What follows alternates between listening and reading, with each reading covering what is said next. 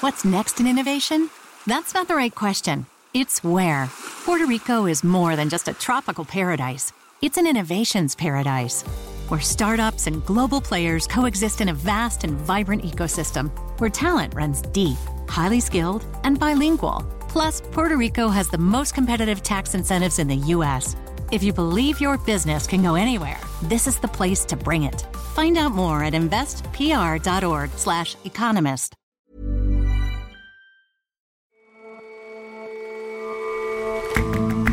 Hello and welcome to The Intelligence from The Economist. In London, I'm Jason Palmer. And in New York, I'm John Fastman. Every weekday, we provide a fresh perspective on the events shaping your world. There's not much left of Hong Kong's democracy. On the anniversary of the city's handover to China, we look at the techniques the mainland government has used to throttle dissent and why the rest of the world should be on the lookout for them. And in much of the West, mustaches have been rather in decline since the days of Tom Selleck and Burt Reynolds. But in Iraq, they've long been a symbol of authority and machismo, and they're making a comeback.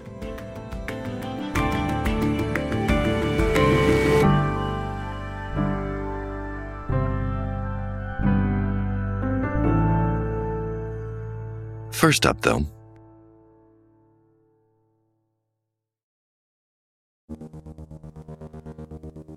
it's been a busy end of term for America's Supreme Court, which in the space of a week has issued rulings on some of the most fundamental and live-wire issues in the country: concealed weapons, abortion, the rights that are read to people being arrested.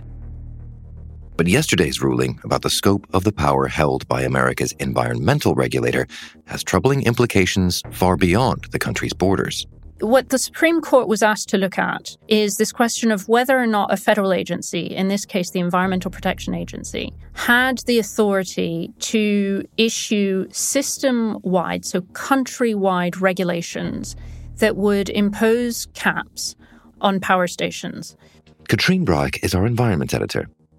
These are regulations that would encourage the entire power generation system of the United States to shift away from dirty fossil fuels, and in particular to shift away from coal, and to move towards greener sources such as solar and wind.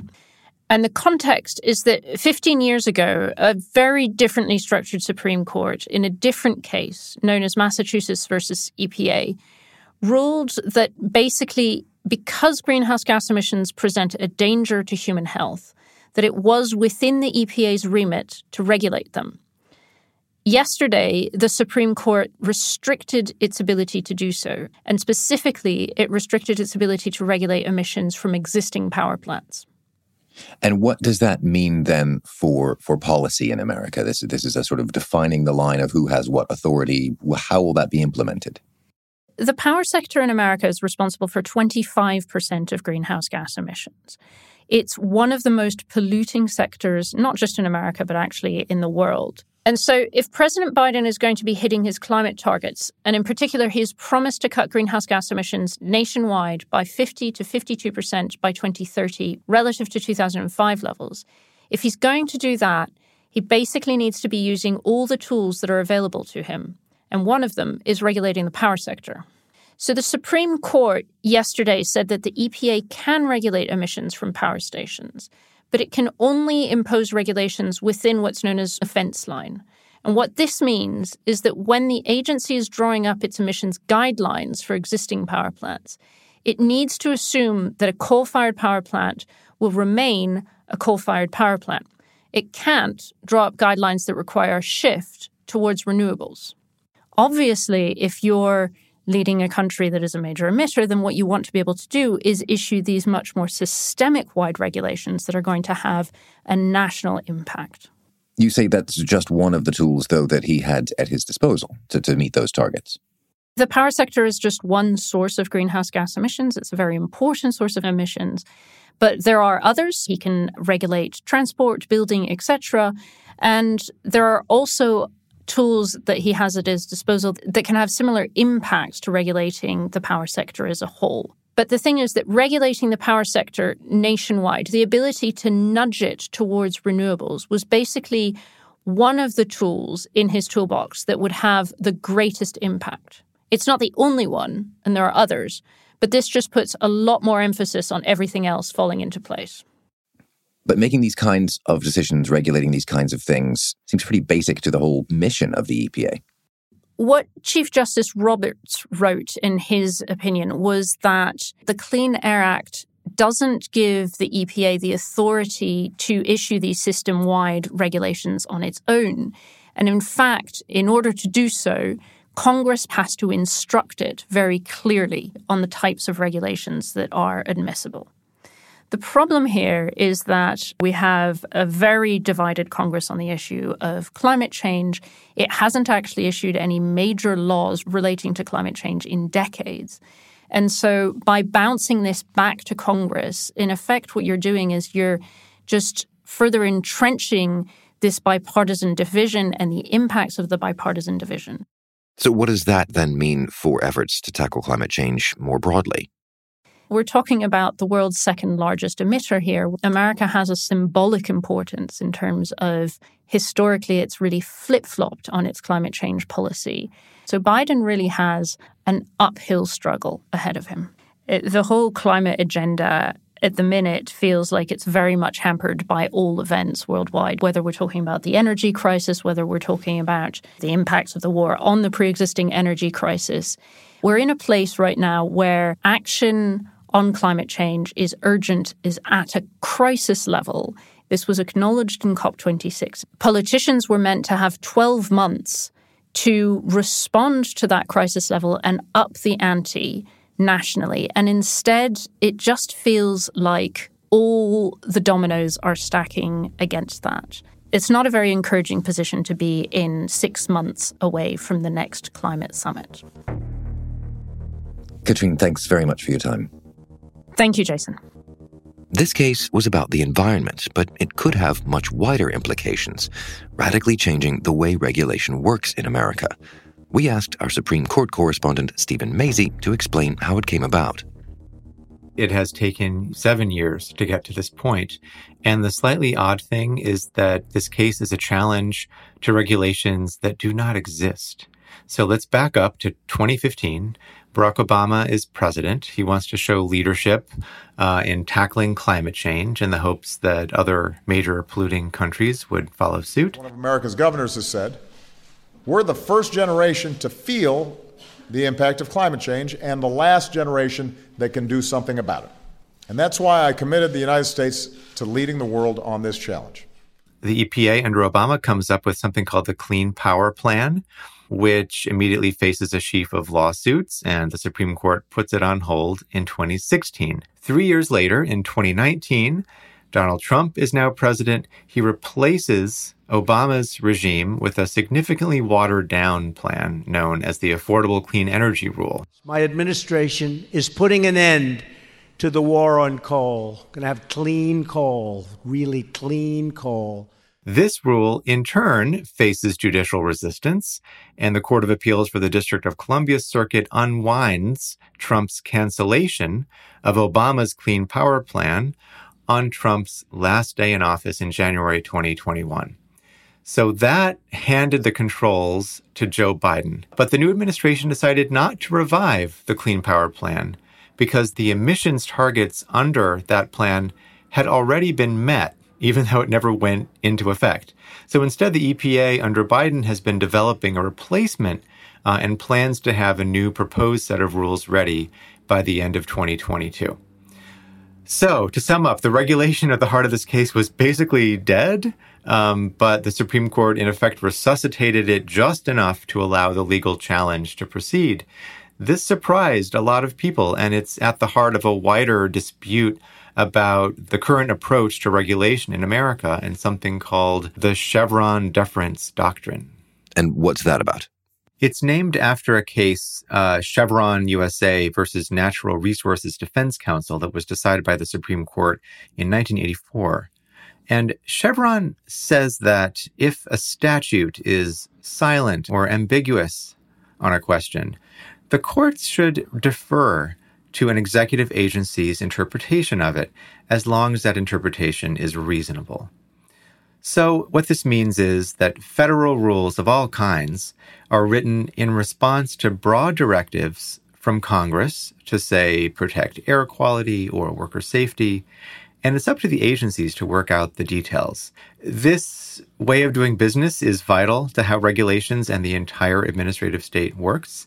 It allows agencies to make or update rules in response to fast-changing circumstances, for example, during a pandemic, without needing to go back to Congress and ask it to rewrite a law or to legislate anew. But that ethos, that way of regulating, now seems to be in question. It does seem to be under threat. There are two main doctrinal challenges. First, some legal scholars and jurists argue that America's founders did not intend for Congress to delegate too much power to executive agencies. This is the so-called non-delegation doctrine. So that's the first broadly threatening notion for federal agencies, but it did not figure into the EPA case this week nearly as much as another idea, something called the major questions doctrine. The major questions doctrine requires Congress to specifically authorize new policies or regulations that have significant economic or political consequences, even when the language of a statute gives the agency broad power. So in this latest case, the question boils down to whether Congress has specifically and explicitly told the EPA that it can create a program that reconfigures the energy sector and that has substantial effects on the American economy. And by a 6-3 vote, the court said Congress has done no such thing, and so the EPA may do no such thing. So what to make of this ruling then? What does it tell us about the ideological leaning of the current court? I think just the fact that the court took this case says a lot about how strong an appetite it has to rein in the administrative state. Ordinarily, the Supreme Court only weighs in on live cases or controversies. Here, they ruled on a system of rules that is not in place, was never in place, and which the Biden administration says it has no intention of putting into place. But as Justice Kagan said in dissent, the court's docket is discretionary. It didn't have to take this case. There was no reason to reach out and decide it. She says the ruling is really an advisory opinion on the proper scope of the new rule the EPA is considering. She writes, this court could not wait even to see what the new rule says. It just had to constrain the EPA's efforts to address climate change now. That image of the court kind of chomping at the bit is essential to our understanding of how this came out. West Virginia versus EPA does not by itself transfer loads of power from the executive to the judicial branch, but it is a sign of how the new conservative majority wants to move at a good clip in that direction. Stephen, thanks very much for joining us. Thank you, Jason. The restriction of the EPA's powers is just one way that the Supreme Court's conservative supermajority has acted rapidly to reshape multiple facets of American life. But public confidence in the court is waning. Stephen will be back later today on our American Politics podcast, Checks and Balance, to explore whether the court is playing too big a role. Look for Checks and Balance wherever good podcast benches are packed.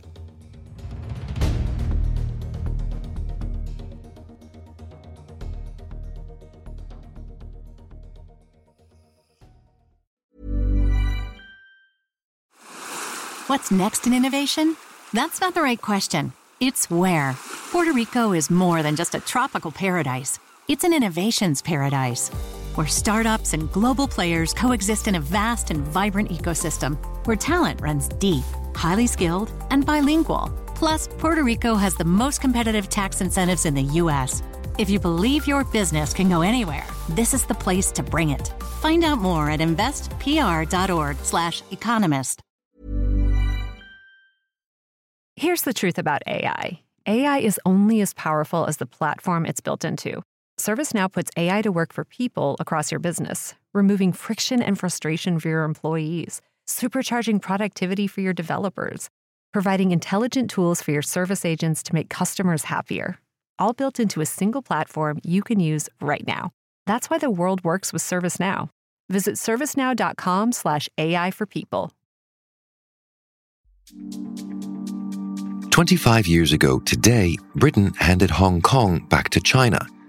To mark the anniversary, President Xi Jinping has been visiting the city, his first trip outside the mainland since the start of the pandemic. 在香港特别行政区政府和社会各界共同努力下 With the full support of the motherland, Mr. Xi said, the practice of one country, two systems had been successful. That idea to let Hong Kong's democracy flourish, to let the city be a gateway to the West from the mainland and vice versa, worked for a while. But in recent years, that model has moved relentlessly closer to the one employed by Mr. Xi on the mainland. Today's Hong Kong is really different from the place that was handed back by Britain to China in 1997. Su-Lin Wong is our China correspondent. At the handover, the last British governor, Chris Patten, honoured the rich fabric of Hong Kong. No dependent territory has been left more prosperous.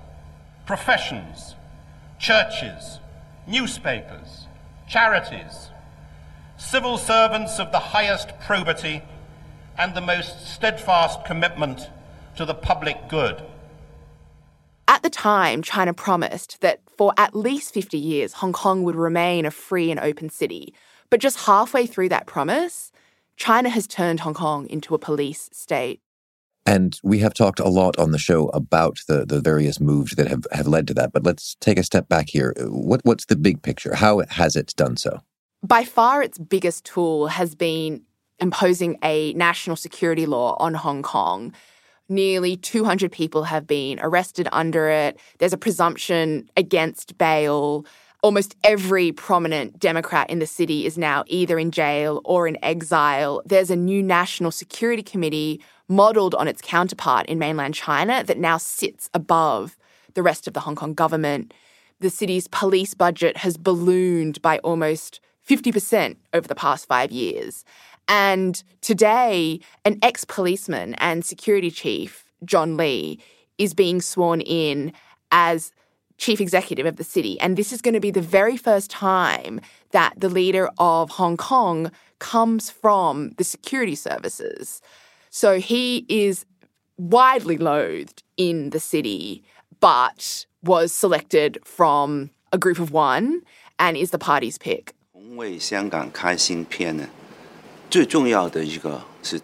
Speaking this week, he talked about a new chapter for Hong Kong. He talked about trying to bring Hong Kong and mainland China closer together and hoping that this would all happen with the motherland at our back.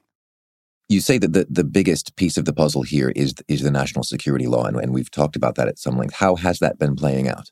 Well, we've seen the authorities use the national security law to intimidate the really outspoken members of Hong Kong society, and that's why we've seen people thrown in jail or arrested. But in fact, what is more insidious is that there's now a culture of fear that has enveloped the whole city. And so I've spoken to many teachers and lawyers and professionals who all say that now everyone just self-censors because they know that there is this national security law hanging over them, and they could, if they said the wrong thing, be caught up in it.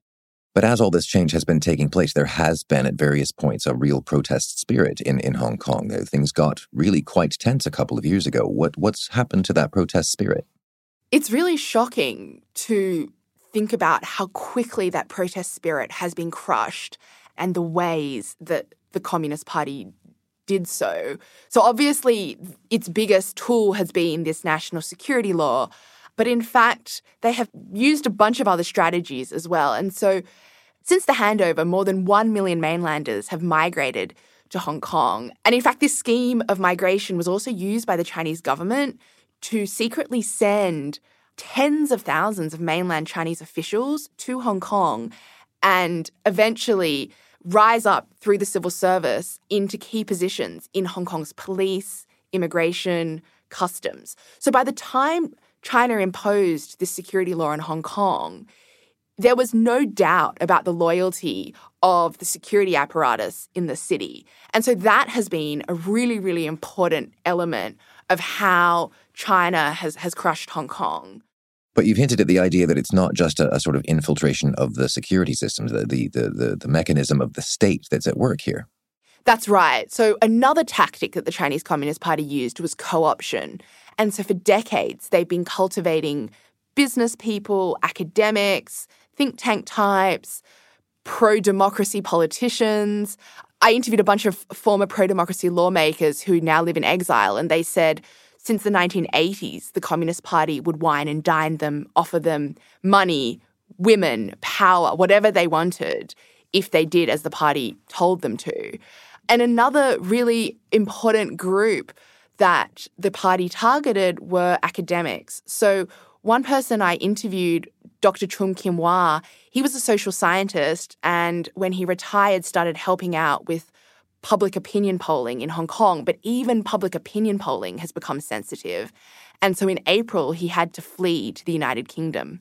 Someone who was close to the pro-establishment, he told me that you are regarded as someone who is not obedient enough. So you will be in trouble. Of course, I took that as a signal. And later, he sent me another message. Asked me, would you consider leaving Hong Kong for a while to take a rest? We've seen tens of thousands of Hong Kongers move, mostly to the United Kingdom, Canada, Australia, Taiwan. So is that to say that the protest spirit that once was centered in Hong Kong is now just simply outside it? Given the party has so brutally cracked down on protests inside the city, that sort of sense of Hong Kong identity and that spirit of fighting is much more likely to live on amongst the diaspora that is now scattered around the world. I also spoke to Anna Kwok, who was a young activist in 2019 when millions of Hong Kongers took to the streets.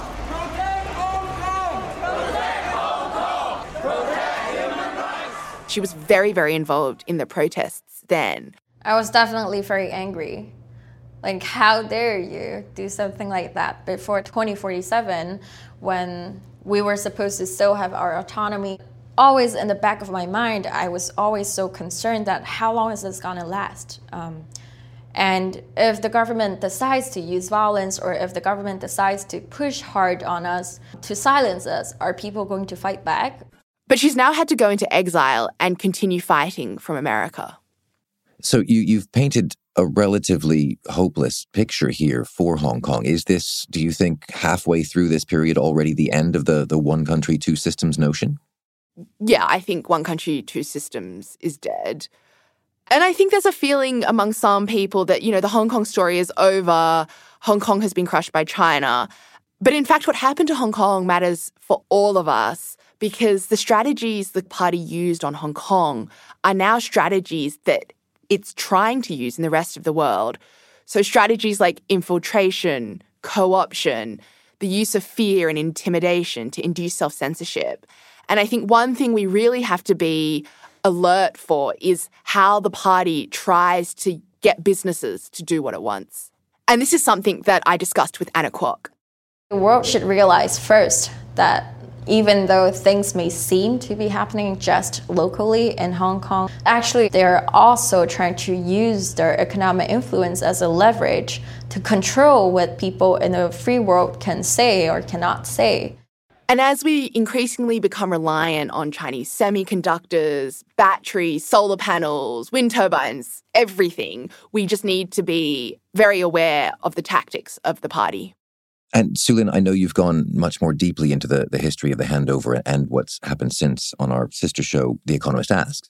Yeah, and in the show we spoke to two people who really deeply understand Hong Kong. Chris Patten, the last British governor of the city, and his reflections 25 years after he oversaw the official handover, as well as Nathan Law, who remains one of the faces of Hong Kong's democracy movement, even though he's now in exile in the UK. Sue-Lin, thank you very much for joining us. Thanks very much, Jason.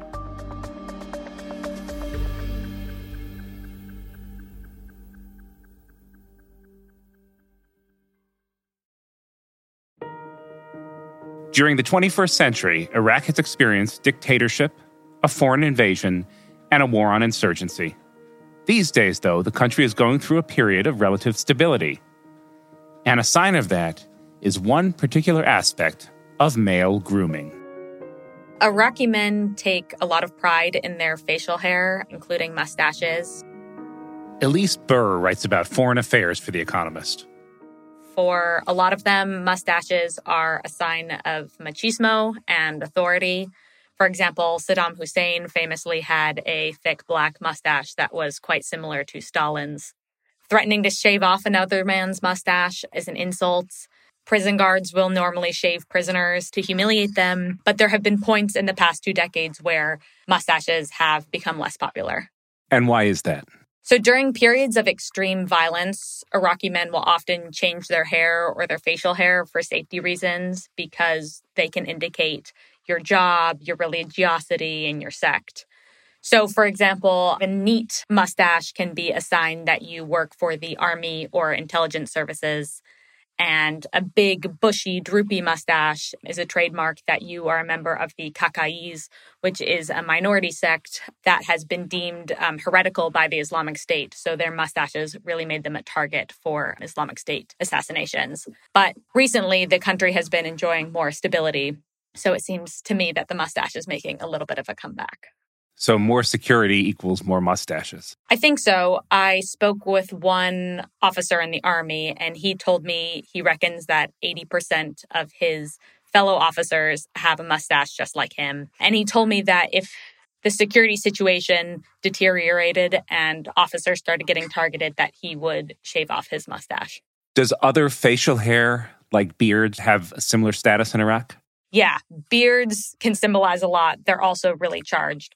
So when Islamic State ruled a chunk of Iraq from 2014 to 2017, they forced all the men under their control to grow beards, and some people were tortured or killed for refusing to do so. Beards can also play into other fault lines. For example, there's a group of mostly Shia militias in Iraq known as Hashd al-Shabi, and they played a big role in vanquishing Islamic State. And the government has since tried to integrate them into the army and bring them under government control. But one sign that has failed has been because Hashd al-Shabi members often grow beards, where if you are a full-fledged member of the Iraqi army, you're not allowed to grow a beard. Is all of this true among younger Iraqi men as well, or is this a generational split? It seems to me like a lot of young men are less keen to emulate the facial hair of their fathers and grandfathers. Outlandish, stiffly gelled hairdos are becoming quite popular, but I think this is a really good sign. If you're ditching the mustache for reasons of style rather than safety, that shows that Iraq is becoming a little bit more normal. All right. Elise, thanks so much for joining us today. Thanks for having me, John.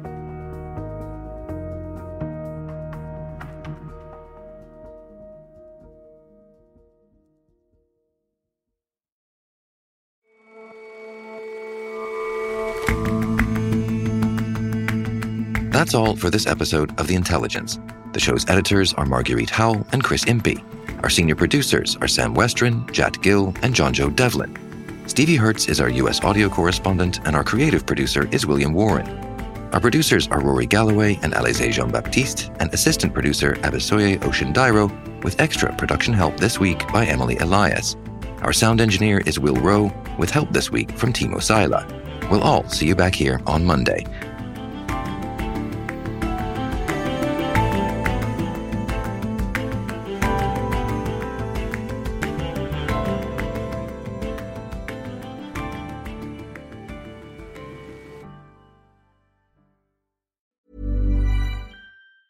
Hi, this is Matt and Sean from Two Black Guys with Good Credit. If you own or operate a business, whether it's a local operation or a global corporation, partnering with Bank of America could be your smartest move. By teaming with Bank of America, you'll enjoy exclusive digital tools, award-winning insights, and business solutions so powerful you'll make every move matter. Position your business to capitalize on opportunity in a moment's notice. Visit bankofamerica.com/banking for business to learn more. What would you like the power to do? Bank of America, N.A., copyright 2024.